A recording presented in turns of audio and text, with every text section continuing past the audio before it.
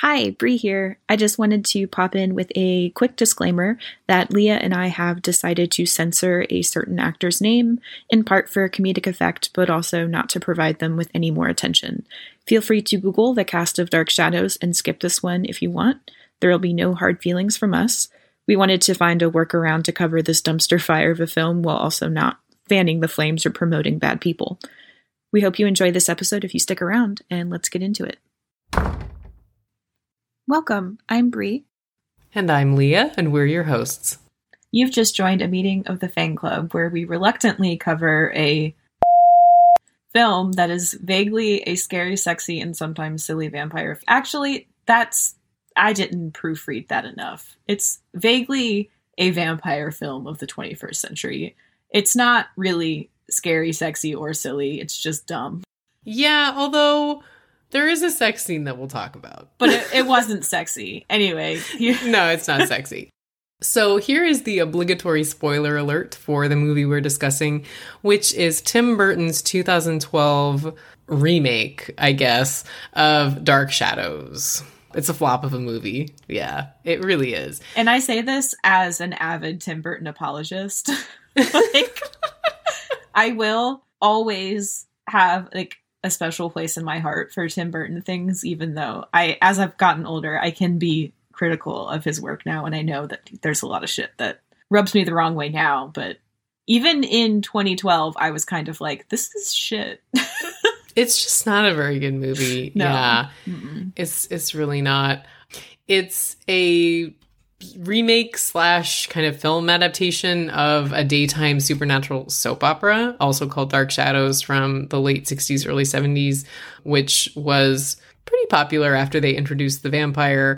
It's important to note here that, most of the storyline, aside from Barnabas, is, already established with 200 episodes of the soap opera, and then yeah, because it was on every single day. It's a daytime soap, so there are so many episodes of this show. And then season 10 of this, they were losing ratings and on the verge of being canceled, and so they were like, what do teens like?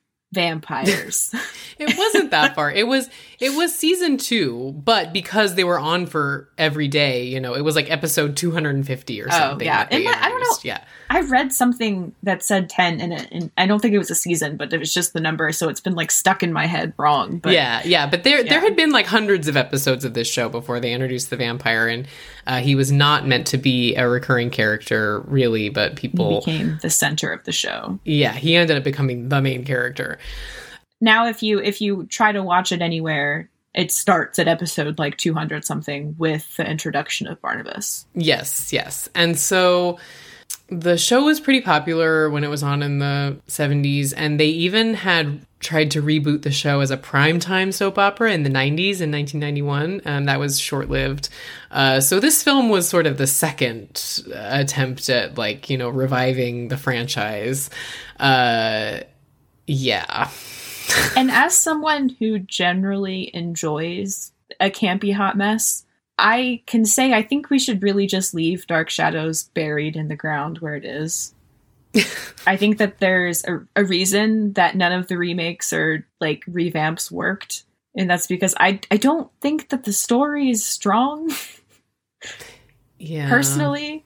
And that's the biggest downfall of this version, is that the screenplay is one of the worst things I've come across in a long time. It's really bad. It's a really bad screenplay, and we've got to shout out our homie.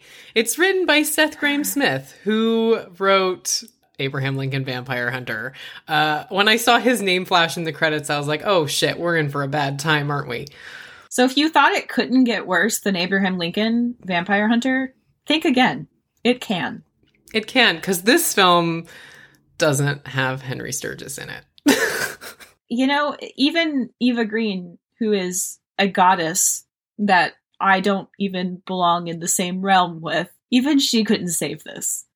She is by far the best part of this movie, and we're going to talk about her a little more in detail later, because we're trying to do a compliment sandwich because we have so many bad things to say about this film. So we're trying to talk about good things at the beginning and good things at the end, and then we'll bitch in the middle. Yeah. So we do have great things to say about her. She's the only one in this film she's the only reason to watch this film, I think. honestly. Safe to say. But even she cannot single-handedly save this movie. No. Because there's a shit ton of characters. There are so many characters, yes. I think the adaptation does not streamline, like, the multitude of characters. It doesn't streamline anything. No, it doesn't. We'll bitch later. I'm sorry. I'm trying to bitch too early because that's just who I am. I feel like I need a button. I just like have to hit it. You started bitching too early. So overall, this film's a hot mess. But I will say I really love the way that it looks. That's one of the best things about this film. It's set in the 70s, so it's set when the original show was set. Mm-hmm. And I feel like the sort of production design and the cinematography and, you know, the whole kind of visual, the whole aesthetic of the film really blends this sort of like pop culture vision of the 70s with Tim Burton's like gothic shit. And it makes sense too. It's Colleen Atwood who did the costume design. Yes. And and the costumes are great. Amazing. So I should have been able to tell, but there's with such a heavy like 60s, 70s flair, I couldn't recognize her work immediately. And she's a pretty frequent collaborator with Tim Burton, yes? Yeah. She's very prolific and she's Oscar winning, and yeah, she's one of our best costume designers for sure. And she does great work in this film. Yeah, everything's great. Like I want the setting and all of the visuals and the house itself, like all of that made me want to like this movie so badly. Like even the soundtrack is so good. So I was like very pulled in. And upon like first rewatching this, I was like, well, you know, maybe it's not going to be so bad this time. Maybe I was harsh on it because it just wasn't what I wanted when I was younger, you know, and maybe I'll enjoy it more as an older movie goer. I don't know. As your taste has changed. Yeah.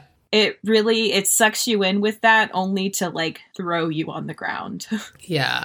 And I will say too, this is the second time that I've watched a movie for this podcast and thought the cinematography was great and looked it up and it was a famous cinematographer. It happened with Let the Right One In, of course, which was filmed by Hoyt van Hoytema, who I have to say, like, his work on Nope this year was just mind-blowing. Like, but anyway, so I was watching this film and I was like, it looks so great. Like, who did it? And it was Bruno Del Bonal, who is a well-known cinematographer. He's French, but he's since moved to Hollywood. He kind of made his name with Amelie. And then he also did Harry Potter and the Half-Blood Prince, which I think is one of the better looking Harry Potter films. He also did, he's worked with the Coen brothers several times. The first thing he did with the Coen brothers was Inside Llewyn Davis, which is another one of the best looking films. And he's worked with them several times, most recently on The Tragedy of Macbeth. And he's also worked with Tim Burton multiple times after this. So Dark Shadows was the first film that he did with Tim Burton, but then he also did Miss Peregrine's Home for Peculiar Children. Is that what it is? And also Bright Eyes he did. But yeah, this film looks so good. The cinematography is great. Like, the shots are fun. There are so many like humorous shots of Barnabas the vampire, like kind of intruding in modern life just visually. There's this one sequence where they're sort of like renovating the mansion, renovating the house, and there are all these places where Barnabas is kind of hiding from the sun. He's just like, you know, he's trying to find a place to sleep. And he keeps trying different places, and like he ends up like hanging from the tap, like the, what are those called? The drapes on the bed, you know? Like, those things. And so there are all of these shots of kind of Barnabas tucked away in all these places where he keeps kind of getting almost found by the construction people. And they're whimsical, humorous, fantastic shots. And then there's also like the quality of the image and kind of the color grading and like the softness of the lighting is very kind of evocative of the late 60s, early 70s. Very warm. Yeah, and it looks great. Yeah, it looks way better than this film deserves. But I just had to shout out Bruno Del Bono because his cinematography is one of the best parts of the film. Yeah. Honestly, the best part of the film, if we're being like forthcoming here, because other than visually, it doesn't have a lot going for it. Yeah. As we've said. And I feel like, we haven't really gotten into the plot yet, but I feel like this is the point to talk about the sex scene, because what makes the sex scene like fun, in my opinion, it's not sexy, but the way it's shot is so good. Like, is so good and fun and whimsical, and like it's a fun scene to me, but because there is zero chemistry and zero like sexual energy between either party, and like even the way that they're like destroying the room and tumbling about is very like not romantic, or like right. There's no lust at all. It's just like basically they're wrestling. And yeah. I mean, honestly, watching wrestlers, like pro wrestlers, has more like homoerotic energy than they did, like there's just nothing. It was giving me nothing. And so no, it's not erotic. I couldn't enjoy it as it was supposed to be enjoyed. I just thought it was like comical because they were tumbling around, but like I thought it was supposed to be funny though. Like I thought it was supposed to be comical. Like I kind of read it as closer to something like the sex scene in The Bronze or something like that. It was supposed to be comical for sure, but I still think that they wanted you to buy into that relationship a little bit more than we did.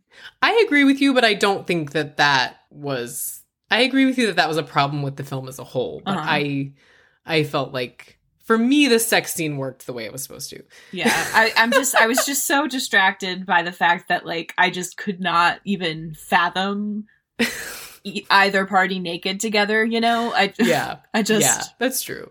But I just loved the way that scene was shot. It was a fun yeah, scene, and I agree with you that it wasn't erotic, it wasn't sexy, and I think it would have been a better scene with different actors together. I just think it's a movie set in the 70s, and there's supposed to be this like very weird juxtaposition of like this very like serious vampire character. Yeah, gentleman from another time. Yeah, and like him trying to fit into like this very kind of almost lewd change of pace to everything. Like the women are in really short skirts. Like he thinks that the girl is like a lady of the night, even though she's just sitting on the couch in a dress, and like it's just all of these things that you think of when you think about the 70s, like, bad porn, like sexual liberation, like all of that. And I just think that there was a big opening for like weird, crude sexual humor here, and they really missed it. Like it would have fit, And I think that the sex scene is closest, and I think that's why I like the sex scene, because I think it gets closest to that. And maybe I just like it because. Maybe I just like it because I'm 100% in love with the shot of the two of them up against that. There are these kind of pop art looking kind of blood splatter paintings on one of the characters' walls. And so when the two of them start having sex, they defy gravity and they're like up against this painting. And there's this amazing shot of the two of them. He's pinned her against this like pop art blood splatter painting. And so maybe I just love this scene because I love the use of that backdrop, and I'm just in love with that shot. That could be. That's entirely possible. Because like what I'm getting at is that like the closest I think that the movie got to getting where I think that it should have been is all of the scenes with the brother, and his character is completely pointless, has like zero to no dialogue, like he's not important at all. But like the way they treated his character, I think is something they should have brought more to Barnabas. And he has like a mistress or like a girlfriend at one point, and what does he say to her? Like, anything for you, pussycat. Yeah, like he's just skeevy in like a very he's like 70s very kind of way. Like 70s louche. Yeah, for sure. And like I'm thinking like even Laszlo's energy. Yeah. I think that was something that really could have been Laszlo from What We Do in the Shadows, like the Obviously. show. Obviously. There's no other Laszlo in our hearts. But I just think that would have made the humor of this movie feel a lot more cohesive with the idea. And And I also think too that there were certain parts of this film and certain jokes that felt very misogynistic. Yeah. And I think that having more of a sort of freewheeling sexual energy, it would have softened that. It would have made it feel a little more fun and a little less like, ooh. I agree with you on that. Because like that combined with the actual physical violence in this film, which is, I think it was really strange because there was just moments that were very brutal in this. Mm-hmm. And particularly in the finale, yeah. Yeah, in the finale, and then also in the intro of Barnabas, like when he's he's like digging, he's been dug out of his like crypt, whatever, and he like slaughters all of the construction site people, you know, and like it turns funny, kind of, but like it's handled in a very like almost slasher movie style in the beginning. Yeah, it is. And it just doesn't fit with the rest of the movie. And I know I'm trying to find a way to articulate this because there are certain things that Tim Burton does really well. And I think that he was trying to play his strengths here, but in trying to stay kind of true to both the original like narrative of the show and kind of like heart of it being a soap opera, it just like meshed very strangely. And so I think that like all of the really hyper like violent dark things were very Tim Burton-esque, but they just weren't incorporated into the rest of it in a way that made it feel like a cohesive movie. It just felt very like out of place. Mm-hmm. And it was distracting to the point of like it ruined other things, you know, like how the violence ruined any kind of relationship goofy thing that I could see between Angelique and Barnabas, you know, because it was just, instead of having that like sexual lust-filled thing to soften the fact that they have like a weird love-hate relationship, it was just kind of like Angelique assaulting Barnabas, but he liked it. Like it just, I just didn't vibe with any of this. Yeah. So I think that can get us into talking about Barnabas. Like, he is the most main character in the movie, I think. And his voiceover kind of starts the film and whatever. He's played by... And so, yeah, what kind of vampire is Barnabas? And I think we can maybe give a little bit of plot summary here, too. Because we just dove right in, so... I just don't even want to talk about the plot because it's so dumb. Oh, we don't have to. I think the only thing I wanted to get at was that the setup of Barnabas's introduction to the TV show is kind of how they start this film, and what it is that there's the Collins family is living in, you know, modern day, which at that point was the 70s, and then they have this. There are supernatural things going on in their family, but they have this long lost dead relative, Barnabas Collins, who is a vampire. So he joins the family. He's technically a member of the family, but just from, 200 years ago. Yeah. So that's his kind of connection to the rest of the characters in the movie and the TV show. And we're following him kind of trying to reassimilate into society in the 70s. Yeah. So he's a self-described reluctant vampire. Like, vampirism in this world is treated as a curse that the witch Angelique bestowed upon Barnabas for breaking her heart. Yeah. He broke up with her and she was like, fine then, you're going to be a vampire for eternity. Yeah. And she also lives forever until the end. It's weird lore, very weird lore. None of it's explained. All we know is that she cursed him to be a vampire, and so he can't go out in the sun, and he drinks blood and likes or has to kill people. Yeah, there doesn't seem to be a workaround for killing people for Barnabas. Because he says that he doesn't actually want to murder anyone, and he doesn't want to drink blood, but he has to, and he says it's in his nature. But then, like, he also goes on, like, tons of murder sprees. There are, like, 2 specific times in the film where he commits mass murder. Yeah. And it's like, how reluctant are you then? And one of them was completely, like, unjustifiable. Right, because one is when vampire he first terms, obviously. Yeah, one is when he first wakes up, right, and is kind of dug up from his grave by this construction crew. So you could maybe we know he's a blood raisin at that point. You know, he needs a lot of blood, like rehydrate. Right, and so you could keeping the blood raisin bit going. That's 2023. That's a fan club oldie. So, I mean, you could say, like, oh, well, he's just awoken. He doesn't have control of himself, right? Yeah. Like, he doesn't know what he's doing. He's or just he trying just to survive. needs more blood to get Right. back to being himself. Right. But then the second time he does it, there's no reason. He, like, kills this group of hippie kids Who for no reason. He sought them out to get advice on how to woo the nanny of the family that he's in love with. And she's also the reincarnated version of his long-lost love who Angelique killed. Yeah, exactly. I know the reaction of the people listening to this, and you are correct. Spot on. And so he's like asking their advice on how to kind of court her in a modern sense. And again, one of those scenes that kind of should be endearing and you should be kind of rooting for Barnabas. You're just not. Yeah. And you're just like, ew, you're a skeevy old vampire dude. Get away from that young nanny girl. Like, and so they give him advice, obviously. And then he's like, well, I'm sad, but I have to kill you all now. And then he like murders them all. Them all. He all murders them all. Yeah. Maybe in this world, like, you can't just drink a little bit of blood, but like, I don't know. I just don't get it. There was just a weird tension between, like, I feel like the film was, I mean, he was the main character of the film. You're obviously supposed to root for him. You're supposed to find him kind of sympathetic. But and like I said, I'm all for like a complicated protagonist or an anti-hero or whatever, but the film wasn't like, no, it was treating him like we were supposed to be like rooting for him in a way where he wasn't doing anything evil. Right, yeah.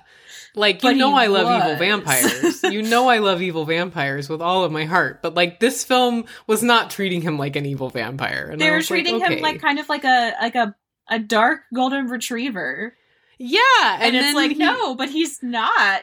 Yeah. And I think part of my problem with Barnabas too in this film is trying to kind of pay homage to Jonathan Frid's original performance of Barnabas, which, was iconic at that point. And Frid makes a cameo in this film, and he actually died right before the film came out in theaters. And thank God he didn't get to see how tragic it was. And so I think that is doing the sort of like rigid awkwardness of the performance, I think comes from trying to emulate like Jonathan Frid, because that's what he did. And I don't think it works in the context of this film. Like, I don't think it's a bad performance necessarily, like on its own. I just don't think it works in the film. It works in there's like parts of the film. Right, in parts. Like we established, the film is kind of a weird hodgepodge of ideas of how to reinvent the concept. Yeah. So again, I think that maybe if Tim Burton stuck to more of what he knows and what he's good at and kept it kind of a complete adaptation a la Tim Burton, it would have worked better, because I don't think would have done as much of kind of an homage to the original. But because Tim Burton was trying to really keep a lot of what was in the original in this version, I think that there are certain performances that were negatively affected by that vision. Yeah, and I think that where performance works the best is those parts where it kind of is closer to like the tone of the TV show, like when the more so kind it's of kind comedic... of opposite, because the general movie works better when it's not trying to completely emulate the original. Yes. But performance works best when he is emulating the original. Right. Because I think where it works the best is like this clash between him as this, this man of the 18th century who has these outdated ideas and doesn't know what's going on in the 1970s, and the kind of humor of that. And his very dry, deadpan delivery to comedic effect is really a highlight. But then in the sections where the film is supposed to be sort of more emotionally sincere, or you're supposed to kind of like empathize or sympathize with Barnabas, or like the love story parts, when you're supposed to take him seriously in any capacity. it doesn't really work. So like I said, I don't know that it's necessarily like a bad performance. It just doesn't mesh. I think that translates into the performance of Victoria too. because that's the nanny that Barnabas is in love with. Yeah. Victoria is played as Bella Heathcote was going for a very serious performance. And a really classic kind of Tim Burton heroine performance, I would say, too. She's got the look. Visually, yes, but not in the way she acted. Because I feel like Tim Burton's female characters always have a little bit more spunk. Yeah. To be fair, though, she wasn't given enough screen time to have any spunk. She was very wooden. But, like, even the screen time she had, she was just very, like... I think all of the actors, honestly, aside from Eva Green, were doing their best to kind of pay homage to the original. And were giving their best kind of, like, theatrical soap opera performance. Yeah. And I don't think that worked. Because I don't think that kind of take on this movie worked at all. Specifically, you can see that in poor Chloe Grace Moretz. Oh my God. She was wronged. She was so wronged. I think she's a great actress. I like her in so many different things. There's no way what she was doing in this movie was her choice. No way. Right. I really think that she was directed to act like that, and it's so weird. It doesn't work. It's bad. It's bizarre. And again, it reminds me of a very, like, heightened, awkward teen soap opera performance. Right. Back in, like, the 50s, 60s, 70s, you know? Yeah, because she's acting like someone acting like a bratty teenager. Yes. Like, yes. And it's weird. So it's a very layered performance in a very bad way. And it becomes a little bit more clear as we find out, because unlike in the actual show Dark Shadows, where you have all of these supernatural things happening before Barnabas that you're aware of, like, we're introduced to werewolves before Barnabas in the show, but in this movie we find out at the very end that Chloe's character has been a werewolf the whole time. A baby werewolf this whole time. Yeah. And so that kind of makes her weird, like, snarly, growly behavior make a little bit more sense, but in a very, like... too little, too late kind of way. Yeah, and in a way where it was kind of just, like, she didn't need to be a werewolf at all. It was one of those things that the screenplay was just, like, throwing so much shit in. They were like, oh yeah, this soap opera had, like, 400 episodes, right? We're gonna get everything in this movie. Everything. Not one thing was written out. And that's the biggest mistake you can make, man.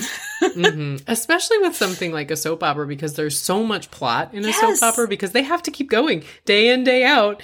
And so you churn through plot like nobody's business. But that's why with a film, you can't plot it that densely. And it makes me so mad because of the very fact that you have such a plethora of things to choose from for an adaptation. That's like a screenwriter's, like, Candyland, you know, to be able to, like, pick and choose the best and, like, the storylines, considerably worse storylines, and put together storylines that you think would have been better. And, like, just, you can have a very heavy editorial hand with that. And you have to, when you're converting it to a completely different thing, you know, like, you're going from a daily soap opera where the episodes were like 20 minutes long max to suddenly a, like, entire cinematic movie that's 2 hours long, you know? Yeah. And I mean, this is changing with cinematic universes and whatever, but, like, generally films have to be self-contained, right? Whereas, like, and that's totally different from a serial format like TV, where you have to keep perpetuating plot, you know, to keep going.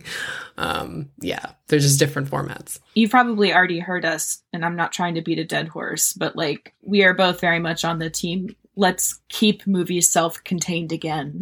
Yes. And this movie falls prey to that. I mean, this movie came out in 2012, and it was like, I feel like the late aughts, early 10s, every single big budget studio film, like, ended with a tease for a sequel. Every single one. And this one does too. And I was like, why? I think the best part about that, though, is that 90% of them never got sequels. They never got sequels. I know. And so it's just irritating. I think it's so funny imagining someone from years and years down the line watching these movies being like, why do they all end on a cliff like this? Like, why do they all end with these weird allusions to more? And then, like, never getting more. And, like, I just can imagine someone in, like, the 2050s being like investigating this and being like, why did all these sequels never get made? It's just fascinating. Yeah. It's so the historian in me kind of loves that we have a period like this, just because it's going to be wacky to look back on. And I feel like that a lot of films now, like obviously a lot of Hollywood films are interested in, you know, cinematic world building and whatever, but I feel like the tease has morphed, right? It's not just that one little thing at the end anymore. It's like they'll introduce things kind of during the main plot line, or better yet, they'll sprinkle crumbs, but they won't be like, it won't end with that really obnoxious little cliffhanger extra, you know, like they all did. I simultaneously hate and love how this has become a thing now. But I do, on one hand, enjoy the fact that we have more self-contained movies again, and then after the credits, we'll get like a dumb little teaser for something more. Yeah, because at least you're being shameless about, like, it's just like you're being so upfront, like, we know this has nothing to do with the film, and we're just trying to hook you for the next one. Yeah, and it's clearly just kind of like a pre-trailer for something. Yeah. And just to get you excited for what's to come and to keep yourself invested, whatever. Yeah. But like the other half of me is really pissed about it because now everyone sits through the credits for everything and like gets really mad when there's not an end scene. Have you noticed people take their phones out to Google? Yes. And I'm like... People, like, when the credits come up, people will take their phones out to Google if there's a post-credit scene. It's just really funny. And it's extra funny as someone who has always watched the credits. Mm-hmm. I just always have. It's been like the weird part of me that's always been obsessed with movies is like I feel like I owe it to these people to like sit through the credits, you know. And it's kind of like a decompression too, especially if it's a film that like really got to me or something. The credits give you time to kind of sit with what you saw and to digest and like get ready to move on and do something different. To re-enter the world. Yeah, so I love how it's kind of forced people to sit through credits, but I also hate how people are like mad that they had to watch credits, and I'm just like, you only had that movie because of what's on that credit screen. I know, jackass. You're like, pay respect to the artisans and the craftspeople. You read their names. Labor. You read them now. It's true though. Anyways, sit through credits. That's the end of my TED Talk. You're welcome. So, yeah, I mean, I think we touched on all the things we didn't like about this film, which is most of it. The tone and the plot and Barnabas. Yeah. Well, I think it's important because as we end on Eva and her character, I do want to touch a little bit more on the fact that there is that like forced relationship between Barnabas and the nanny, Victoria. Yeah. And it's just like, Victoria gets no dialogue or screen time. We don't, except in the beginning when there's a lot of buildup for her for no reason. Mm-hmm. And like, honestly, we get more from her like reincarnated ghost than we get from Victoria. I know. Yeah. Yeah. Oh yeah. We got ghosts in there too. Yeah. Ghosts. Yeah. It's everything in the kitchen sink in here. Really. And so there's this weird romance between them, and the whole time that they're kind of trying to hard sell you on this relationship, he's off gallivanting with Angelique and the doctor that Helena Bonham Carter plays, the psychiatrist. Yeah. Like, he's having sex with everyone except Victoria, and then is like, then he finally gets to like kiss her at this moment, and you're supposed to be like, oh, it's the moment, and it's just gross. Yeah, because they don't have any chemistry, and there's really no indication that Victoria is in love with him except that she says it and like they kiss, and you're like, wait, what? Yeah. You're into him since when? He's like twice her age plus some, not even accounting for the fact that he's from the 1700s. Like, I'm talking about like just talking about physical like how old he looks. Yes. Yeah. Yeah, exactly. So it's that little love story is a very weak point. And then the film sort of ends on this very romantic image of the two of them where he turns her into a vampire to save her life, and then they get to be vampire lovers. And it's like, it's so Tim Burton, but it like doesn't fit with the rest of the movie at all. And it's extra weird because I just hate them together. Yeah. I don't get it. And it's even more annoying to me because not only does it just not fit with the story and like the tone of the movie, it also sticks out visually like a sore thumb. It does, yeah. It's a weird moment where it's almost black and white, and she blinks as she's turning into a vampire, and suddenly she looks like a corpse, like classic Tim Burton style girl, you know? Yeah. And it just feels very, very cliche and very like, oh, you just couldn't help yourself, could you, Tim? You just couldn't stop it. That's exactly what it feels like. That's exactly what it feels like. Like, you just couldn't help yourself, Tim. That's it. Yeah. And it's like, it's awkward and it cuts at the end and it's supposed to be like romantic or like emotional, but it's just not. And it just doesn't work. And it almost feels like they like had a different ending and then it didn't work out. So they're like, oh shit, what can we do? I'll just slap some makeup on her and make her look like Tim Burton classic, you know? Yeah, it wasn't a good ending. It wasn't a good ending.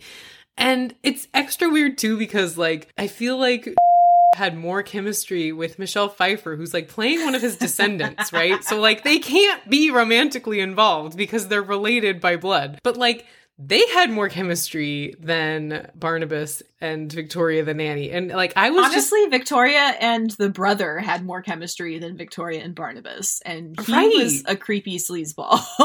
Yeah, he was. But yeah, it didn't... A damn shame and criminal use of Johnny Lee Miller, if I will just say. A waste of Johnny Lee Miller. Just... Why was he in this movie? I bitched about that for like 20 minutes before we recorded, so I won't do it again. But I mean, most of the cast doesn't get that much screen time because there are too many characters. But I would say everybody except Johnny Lee Miller at least gets like a little standout moment or gets to do like a little bit of their shtick or whatever. Like even Helena Bonham Carter, she's not in the film that much. I mean, she gets killed off and put to the bottom of the ocean. And yeah, but she's, gets to play kind of a zany big character, and her little side plot is she's trying to steal Barnabas's blood because she wants to be a vampire and preserve her eternal youth. And she gets to kind of, seduce Barnabas, and it's fun. Like she has her moment.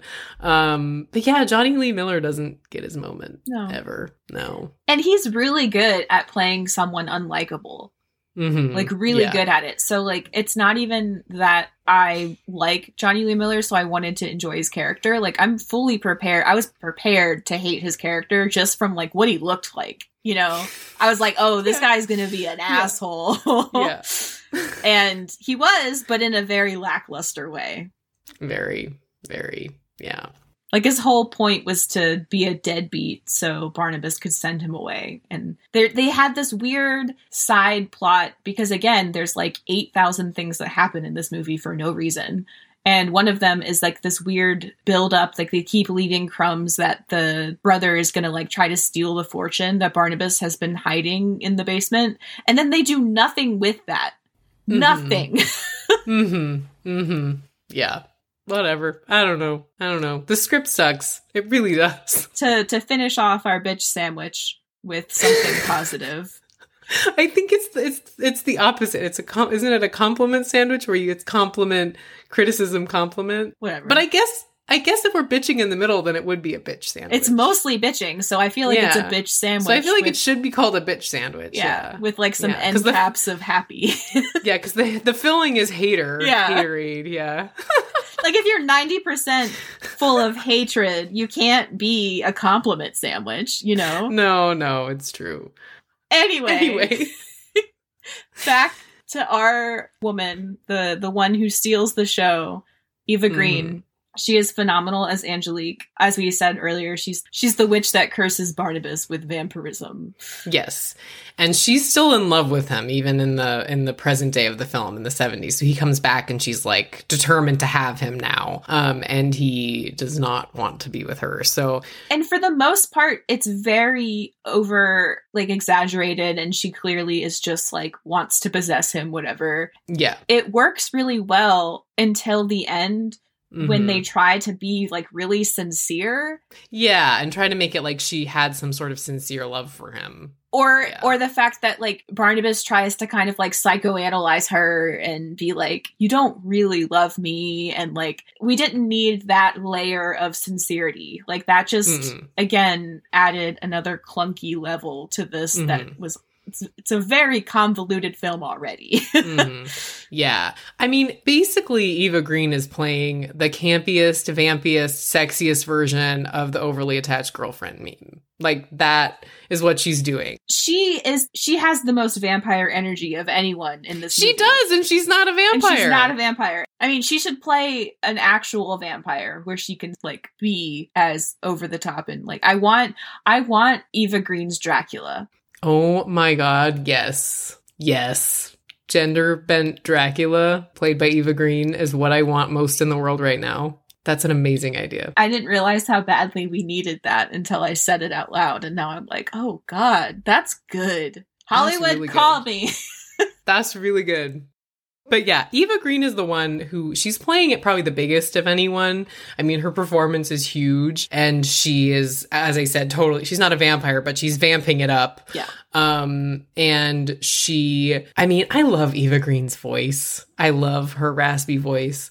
And I feel like she really leverages it in this film very well. Because she has her voice kind of has a range, right? And there are certain moments in this film where she almost sounds like she's croaking or something. Yeah. It's so good. It's so good. Well, because she's playing a really interesting balancing act of, in the beginning, she does seem very human. And then as the film progresses and she gets more and more kind of like evil and crazy and unhinged, like she kind of loses that humanity.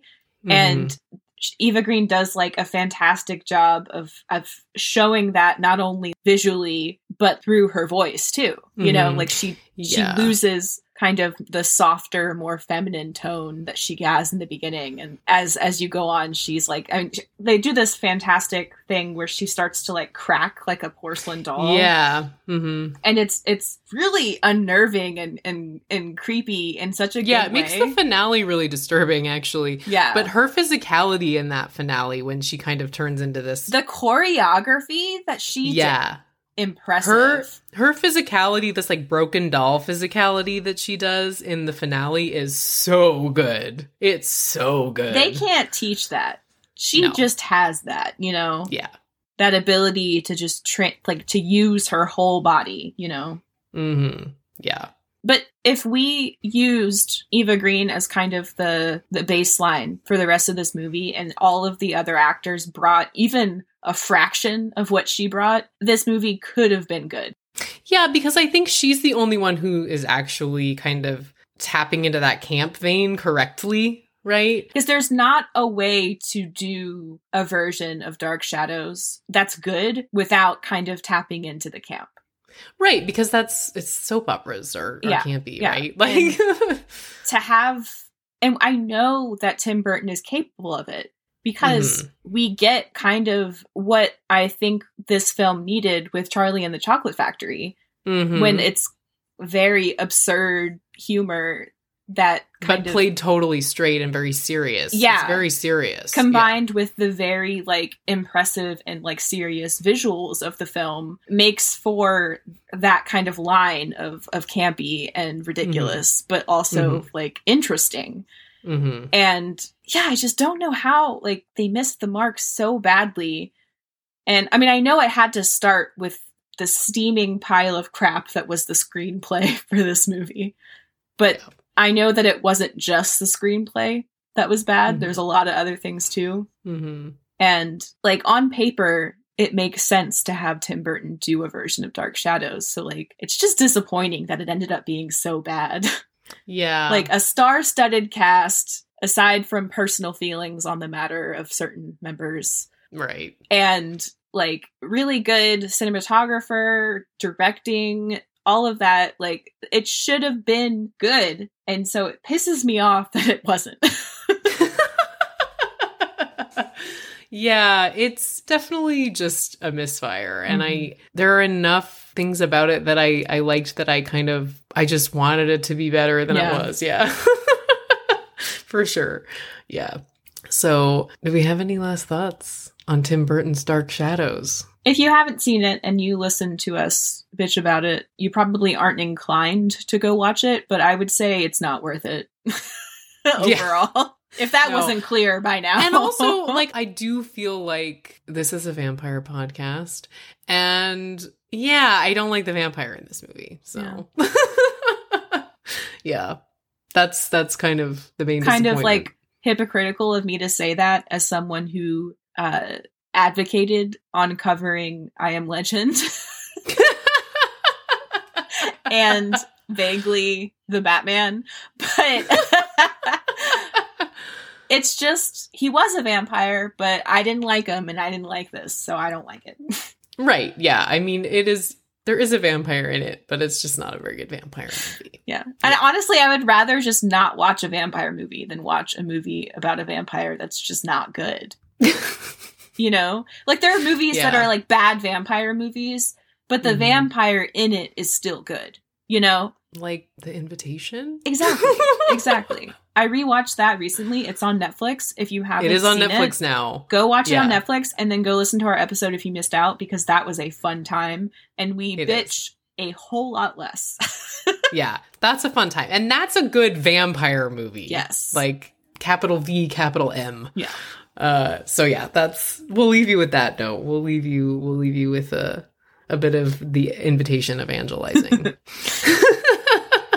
Thank you for joining us for this meeting of the Fan Club. If you enjoy what we do, please remember to rate us on Apple Podcasts or Spotify if you can. It really helps other listeners find our show. You can find show notes and other related information in the episode description. And if you have anything that you want to share with us, you can find us on Instagram and or Twitter at FangClubPod. We are going to try to be a little more active on the Instagram. We've been slacking lately, but that's one of my New Year's resolutions. So hold us accountable. We also have an email, which is fangclubpod@gmail.com. And if you have any ideas for films that you want us to cover or anything that's coming out in 2023 or beyond that you've seen and you don't know if we've heard of, please let us know. We love suggestions. And surprisingly, we have worked through quite a bit of our Excel files. So we have. Don't worry, we will be covering Renfield when it comes out. I had so many people send me the trailer and I was like, yep, we will be talking about it. Brie has feelings about Nick Cage. You might not like it. I don't think anyone's gonna. I'll probably have to rein it in just so we don't get canceled, but I just, out of all of the movies that you could possibly put out based off of Dracula, no one wanted that. Okay, I'm done. I'm sorry. Thank you so much to our Ko-fi supporters. And if you'd like to join them, even after hearing my meltdown just now, you can find our Ko-fi at www.kofi.com/fangclub. That's www.ko-fi.com/fangclub. As always, the best way to support us is to listen and to tell your friends about us. We do this for you. We love all of our regular listeners. Thank you again to all of our Ko-fi supporters. Thanks to both of our moms. I know. Number one fans. You guys make it worth it. So we're so excited for 2023 with the Fan Club. Yay! We'll see you next time.